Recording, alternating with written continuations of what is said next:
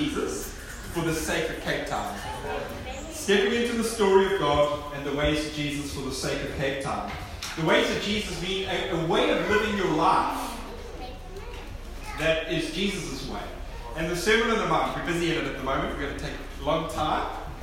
And we're exploring the ways of Jesus. You can't be in the Sermon on the Mount without your life changing, because every single part of it challenges you and coaches you to live your life differently, to live your life in the ways of Jesus. And all of this that God is doing in us is because it needs to go out to the city of Cape Town. And I'll speak more about that this morning. As we come to the part of the Sermon on the Mount, Matthew 5 verses 13 to 16, where Jesus casts a vision for his followers to make a huge difference in the world. Matthew 5 verse 13, let's start there. You are the salt of the earth. But if the salt loses its saltiness, how can it be made salty again? It's no longer good for anything except to be thrown out and trampled underfoot. You are the salt of the earth. So nowadays salt is worth nothing, let's be honest. But in Jesus' day it was a valued commodity. Roman soldiers would sometimes be paid with salt.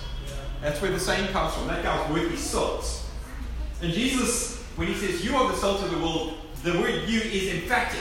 You and you alone are the salt of the earth. There's no other community on the face of the earth that gets the job of being salt. And the word earth there refers to all the people of the world, as well as every aspect of society and life. And notice three ideas that I'd love to bring to your mind about salt. Firstly, preserve and flavor. Preserve and flavor. In those days, salt was used primarily as a preservative to prevent decay. South Africans know the preservative power of salt really well. We built on.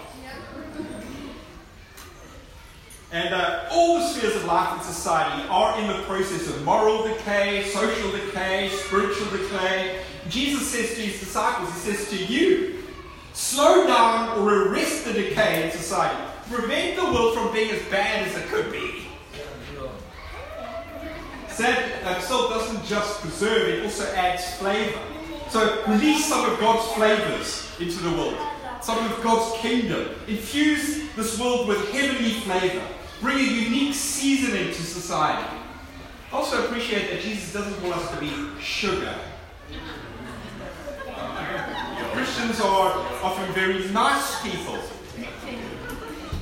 We don't really sugarcoat the evil of society. We're called to be salt, courageously, consistently, creatively bringing about a change for good. So preserve and flavor. And then another idea is contact and contrast. Contact and contrast. Now this might sound like rocket science, but I'm going to try and break it down for you. If you're eating food and there's salt in front of you, that salt only works on your food if one, it actually makes contact with your food, and two, it contrasts the rest of the food. Contact needs to actually get on the food. Contrast, it needs to be a different flavor to the food to work. The first error so many followers of Jesus make is failing to make contact. Talking here about followers of Jesus who cluster into salt shakers and enjoy each other's salt. We're not to retreat into monasteries and endless church activities that seclude us from the world and society.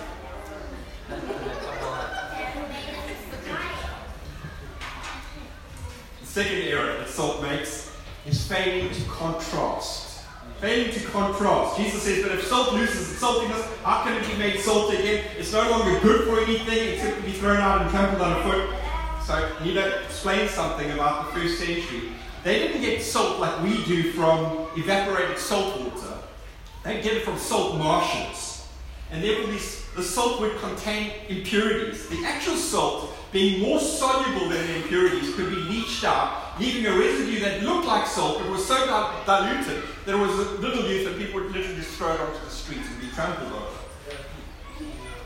Jesus never came to take his disciples out of the world, but to take the world out of his disciples.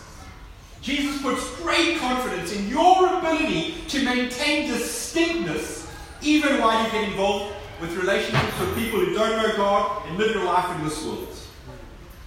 Your influence, your ability to influence for good is found not in your conformity to the world's values and beliefs, but in your contrast to so many of the world's values and beliefs. You are counter-cultural. If we compromise and conform to society, we lose our capacity to influence. Our lives are wasted. Instead of influencing society for good, we get trampled into the ground and our opportunity for influence is lost. So what do we have? So we've got preserve and flavor, we've got contact and contrast. One last one. Sprinkle and permeate. Sprinkle and permeate. Salt exists to be given away. We exist to benefit, to bless, to serve society. Single Church exists to step into the story of God and the ways of Jesus for the sake of Cape Town. Sprinkle. Actually needs to get out of the salt shaker, and you don't just pour it on one part of your food. Yesterday I took my older kids to watch movies, and we went to go watch Top Gun Maverick. Woo! Actually read somebody on Instagram saying, goodness, they're so old now they get discount tickets to watch Top Gun. And then someone commented, yeah, but Tom Cruise would qualify for the same discounts. But when you go to the movies, you get popcorn. If you're in for another 200 rand for the bill. And then you put salt on it. And then the worst thing that happens is you eat and the first part is too salty and then there's not enough salt. Now you want to sprinkle all over the food. And that's what God does. He takes your life and He puts your life in a certain workplace. He puts your life in a certain group of friends. He puts your life in a certain family. It might seem so random. How did I land up with these people? How did I land up in this job? Why are my kids in this school? And yet God places you there. And there's hope for any family. There's hope for any group of friends, any school, any workplace, any industry that has a single follower of Jesus in it. And we change society by participating in society. Whether it's sports or art or media or government or business or family or social justice initiatives or developmental agencies or the academy or property or health or making world-class furniture or whatever. If we fail to get involved, we fail to influence. Now here's a little thought. The church has been around for 2,000 years and has, especially in many hundred years, pervaded certain aspects of planet Earth. What impact has it made? Well, there's a popular but hopelessly misguided narrative that with the arrival of Christianity came the death of all that was good in the ancient world. The end of fun. The end of freedom. And I recently read a book by a guy called Tom Holland called Dominion, The Making of the Western Mind. And he tracks his own journey as a scholar who once believed this very narrative. And this is what he shows in his book. That even non-religious Western people who live in Cape Town, who live in westernized parts of the world, they know to the depth of their being that human life is valuable. They believe that we have a responsibility to the weakest amongst us. They believe that vested interests must be resisted. They believe to the core of their being that humility is good and reconciliation is good. So is love, so is integrity, so is an ethic of service. These are all inherently good. Tom Holland, as a historian, asked the question, where on earth did these ideas come from that everyone believes? Did they come from ancient paganism, asks Tom Holland. Certainly not, he says. As one who has written about the ancient pagan world, he was horrified by the brutality of it. The way the strong exploited the weak, the low value of human life. Tom Holland asks, did these ideas perhaps come from religion in general? For instance, Holland expects to find resonance with the Islamic cultures he studied in the Middle East. After all, Islamic countries prize their ethics. Yet even there we find a world arising from its sacred texts that created sensibilities so very different from the ones he had inherited from the best of European civilization. Tom Holland, who's not a Christian, was only when he read the scriptures, especially the Gospels and St. Paul, that he realized that these texts had introduced a new way of seeing the world that would salt society for centuries until such time as its ideas would become pervasive assumptions, even though many of us would have forgotten where on earth these ideas came from. Tom Holland concludes, to live in a Western country is to live in a society still utterly saturated by Christian concepts and assumptions. Followers of Jesus are to be change agents culture shapers. You are the salt of the earth. Let's move on to the second part of our passage today. Matthew 5 verse 14. You are the light of the world. A city on the hill cannot be hidden. Neither do people light a lamp and put it under a bowl. Instead, they put it on its stand, and it gives light to everyone in the house. In the same way, let your light shine before others, that they may see your good deeds and glorify your Father in heaven. Again, the word you is emphatic. You and you alone are the light of the earth. Elsewhere, Jesus says, I am the light of the world. And he calls us to trust in him so that we have the light. But here Jesus stretches the idea further. Not only do we have the light, we become the light. My favorite analogy of this is you're like the moon and Jesus is the sun. On a full moon night, you get this bright light into darkness. And yet the moon doesn't have any light of its own. It reflects the light of another. You get to be the full moon of Jesus in this world. And what is the world here? Again, it's parallel to the earth. It refers to all the people of the world, as well as all possible spheres of life and society. Three things we notice here. Bold visibility. Bold visibility. As Jen said, ask God to show you what the word is over your life. Jesus, what's the word over my life? And one word came to me. Bold. Bold. Jesus says that a city on a hill cannot be hidden. He's referring, of course, to the city of Jerusalem. The city on top of Mount Zion. That at night time would be lit up so that if you were, in the valleys, in the dark, and you were still, looking for Jerusalem, you got there later than you'd hoped as a pilgrim, you could see the light on the hill and you could move towards it like a moth to the lights. The church is a community that needs to position itself on the hilltop of openness and visibility, not in the valley of obscurity and invisibility. It's quite remarkable that Tessa shared those words about being hidden. Jesus got a way of teasing us out of the dark corners, the secrecy, the obscurity. Calls you out, shines his light on you. He puts you in a place where you shine your light to some people. Carries on. Neither do people light a lamp and put it under a bowl. Instead, they put it on its stand and it gives light to everyone in the house. The typical lamp in a Jewish home was fairly small and was placed on a stand to give maximum illumination to this windowless house. This famous preacher from over 100 years ago called Charles Spurgeon. Every now and then I find, see what he had to say about this passage when he preached it. I'll give you a quote. Here he says, "Poor world, it is dark and it gropes in midnight. It cannot get light unless it receives it through us. To be the light of the world surrounds our lives with the most stupendous significance. Hear this, you ordinary men and women. You are the light of the world. If you burn dimly, dim is the world's light, and dense its darkness."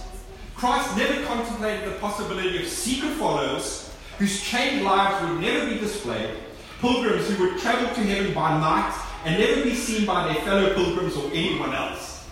Signal, position yourself on the lampstand of bold visibility rather than under the bowl of fearful secrecy. Another idea from this passage is tell others that God is real and good. Tell others that God is real and good. I mean, what is the light? It's this God-given revelation of who God really is and how he has really revealed himself in Jesus Christ. The world does not comprehend that God loves it so much that he gave us his one and only Son to die for us so that it can be forgiven and transformed by grace. The world does not grasp what God is like until someone who knows God introduces them to him. Until someone tells them with the help of the Holy Spirit. See, we receive this light when we receive the revelation, and then we transmit this light when we reveal it to others.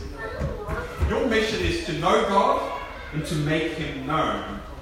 Which leads to another thought. Show others that God is real and good.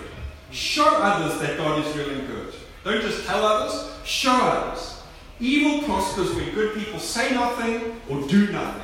The desperate need in the world is for followers of Jesus who are experiencing the transforming grace of God in their lives to become agents of transformation in the world. Don't just tell them, show them.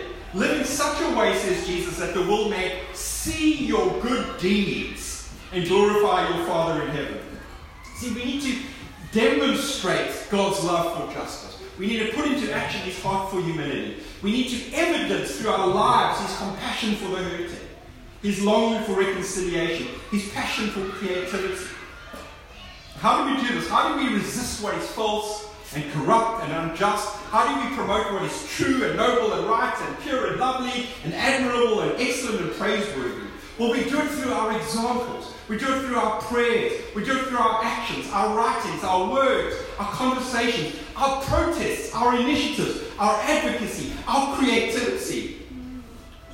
And what if we succeed in both telling and showing people that God is real, that God is good? Well, Jesus says people will glorify your Father in heaven. Many will be won over by the gospel and will become worshippers of the Father along with us. You are the salt of the earth, and you are the light of the world. Jesus says these words to His disciples when they're early in that venture following Him.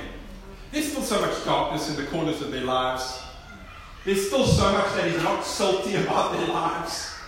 Read the Gospels and you'll see these disciples have got a long way to go. And yet He puts great confidence in His ability to work in their lives to make them more salty and to make them shine brighter. And He tells them that this is His plan A. You are God's plan A for the city of Cape Town. You are the salt of the earth. You are the light of the world. I know that you struggle. I know that you're disappointed in some ways. I know that there's areas that don't seem to come free. Jesus still speaks His word of promise over your life. You are the salt of the earth. You are the light of the world. I know that you've experienced some disappointment when you try to reach some people for Jesus. You try to make a difference. Jesus still speaks the words. You are the salt of the earth. You are the light of the world. You know what today is in the Christian calendar? Pentecost. So let me read Acts chapter 2 verses 1 to 4.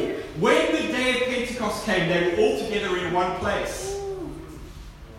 120 of them in an upper room. Probably like 130 of us in this room right now. And maybe 120. Let's say we're 120 in an upper room. When the day of Pentecost came, they were all together in one place. Suddenly a sound like the blowing of a violent wind came from heaven and filled the whole house where they were sitting. They saw what seemed to be tongues of fire. So they're all in this room, they're praying, there's a sound. And then in front of them there's this flame that materializes. One flame, a fireplace. Tongues of fire. Okay, what's it doing now? It's separating. Little bits of flame are breaking off. Where are these little flames going? Oh look, they're on top of her head now. They're on top of his head, her head, his head, her head. Their head. Sorry. My head. Every single person had the flame over their head. All of them were filled. Tongues of fire that separated and came to rest on each of them. All of them were filled with the Holy Spirit and began to speak in other languages as the Spirit enabled them. So I've got two more thoughts. And I refer to this because it picks up on the theme of the light in the world. My first thought is this: be lit. The word lit is now a very cool word. Happening. Be lit. There is an excitement that comes from life in the Spirit. There is a joy that comes from life in the Spirit. There is a supernatural enthusiasm that comes from life in the Spirit. Yeah. Be lit. Be lit. Let the Spirit light upon you. Let Him set you free. Let Him bring more joy in your life. More enthusiasm for the things of God. More boldness. And that applies to extroverts and introverts. Introverts don't become extroverts, but you do get lit introverts and you get lit extroverts. Be lit by the Spirit. is not a self-generated word. This is not something that people can do for you. This is something far more than just listening for like 30 minutes in the car to a motivational talk that gets you pumped about what you can do. No, this is a supernatural touch of God. Be lit by the Spirit. See, when you're filled with the Spirit, it's something you're conscious of. And it's also something that makes you conspicuous. People notice there's something different about you. Did you meet someone? Yeah, actually. Who? Well, this is this guy. How old is he? 33. What's his name? Jesus. Be lit. And then secondly, you carry the flame. 120 on the day of Pentecost spill out of that upper room because there are people in the city of Jerusalem that need to be reached. They carry the flame with them. And Acts chapter 2 becomes Acts chapter 3, Acts chapter 4, and we watch this flame being blown by the Spirit and spreading like wildfire across the ancient world. Somehow, by hook or by crook, it's arrived here on the southern tip of Cape Town. The gospel has got here. The flame of the Spirit has got here. There's no stopping him now. Once you're lit, you become a flame carrier. This too is part of what it means to be the light of the world. Why don't you stand up?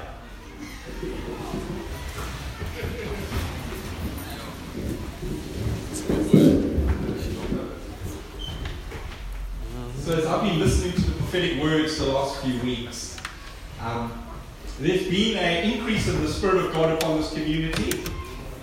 Were any of us praying and fasting for an increase of the Spirit upon our community? Not that I know of. Just one day it came in greater intensity than we remember. Oh my goodness, what just happened? And there's been prophetic words, it's the beginning of something. And then there's been prophetic words about, I think about your word, Julian, being broken. What do you do when you're in the room and you've gone through some pain in your life? You just get touched by the Spirit and then you're happy again and all your pain is gone? Well, I haven't experienced healing like that, especially when we're talking about devastating life experiences. Rejections, misunderstandings, grief, loss, betrayal. That often takes some time to be healed. And because Jesus is such a good healer, sometimes he brings to the surface that pain. But the question is the pain coming or is the pain going? So you see, Jesus doesn't come to deprive you of the human experience. Human experience involves pain. And our culture teaches us to try to get so busy that we don't deal with the agony in our lives. The good counselor, I've gone to many therapists over the years, they bring to the surface the pain. What did that feel like? You find words to describe the pain. But the question is the pain coming? Is it arriving? Or is it healing? It's healing. So as the Holy Spirit works in your life to bring restoration, sometimes you can leave a meeting like this and feel, oh my goodness, I feel more vulnerable than I did before. And it is because Jesus is the healer who's opening up a festering wound so that it can heal. And sometimes we've healed in the wrong way and we're more broken than before. So Julie's word, He breaks you free. He breaks you free. Sometimes for Jesus to get you from here to there, the only way He can do it is to break you. You are so entrenched in a certain pathway. You're so entrenched in a group of relationships. You're so entrenched in some mindsets about Him, about yourself, about the world, that it's almost like it's impossible to get through to you except for what feels like a bit of a rough intervention of your life. I'm describing myself. If you want to know how come Terry can describe so well your experiences, because I'm describing my experience. Sometimes He breaks us to break us free. But it's pretty cool if He can accelerate that healing. We trust in God for accelerated recovery in your life. How many of you thought I can never play a part in the church again? I tried, I failed, I was misunderstood. When I arrived at this church, I honestly had planned never to be a church leader again. Honestly. And for the simple reason, I could not imagine doing it. It just seemed impossible. I'd had such a grievous experience in my own journey of trying to follow Jesus in this kind of way.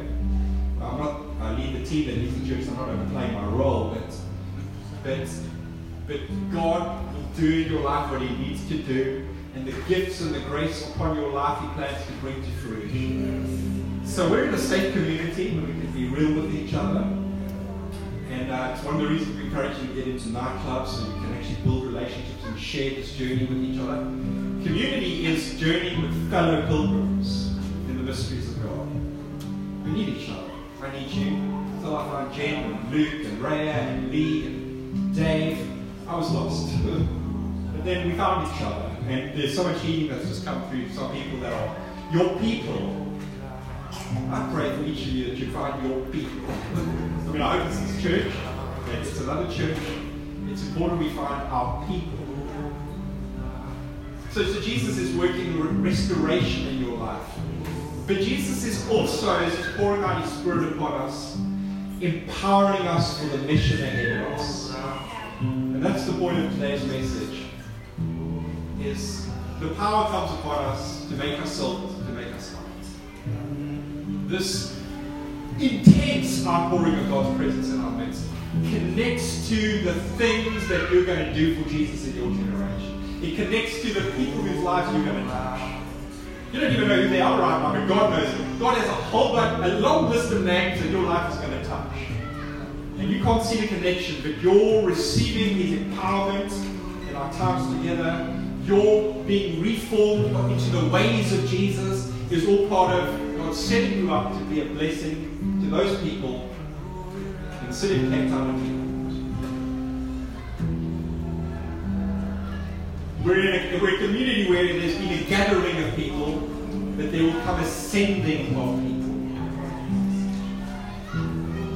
I mean, Gareth and Angela were part of the church for 9 months, and now they're part of the church that is the same size as this church in Durbanville. Sending. Some of us are going to lead other churches, lead other works, be sent from this community. The Spirit of God is not just to free us, but to send us on mission. It doesn't mean you leave single church.